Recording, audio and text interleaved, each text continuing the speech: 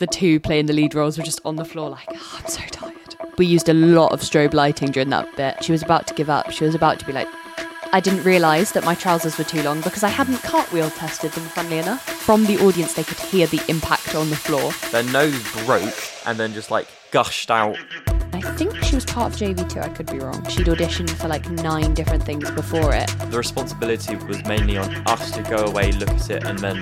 Like, Hamilton really changed the way that dance was in musicals. It wouldn't have prepared you to do something like that because... No, you're doing it all wrong. I became much more aware of every part of my body and how that would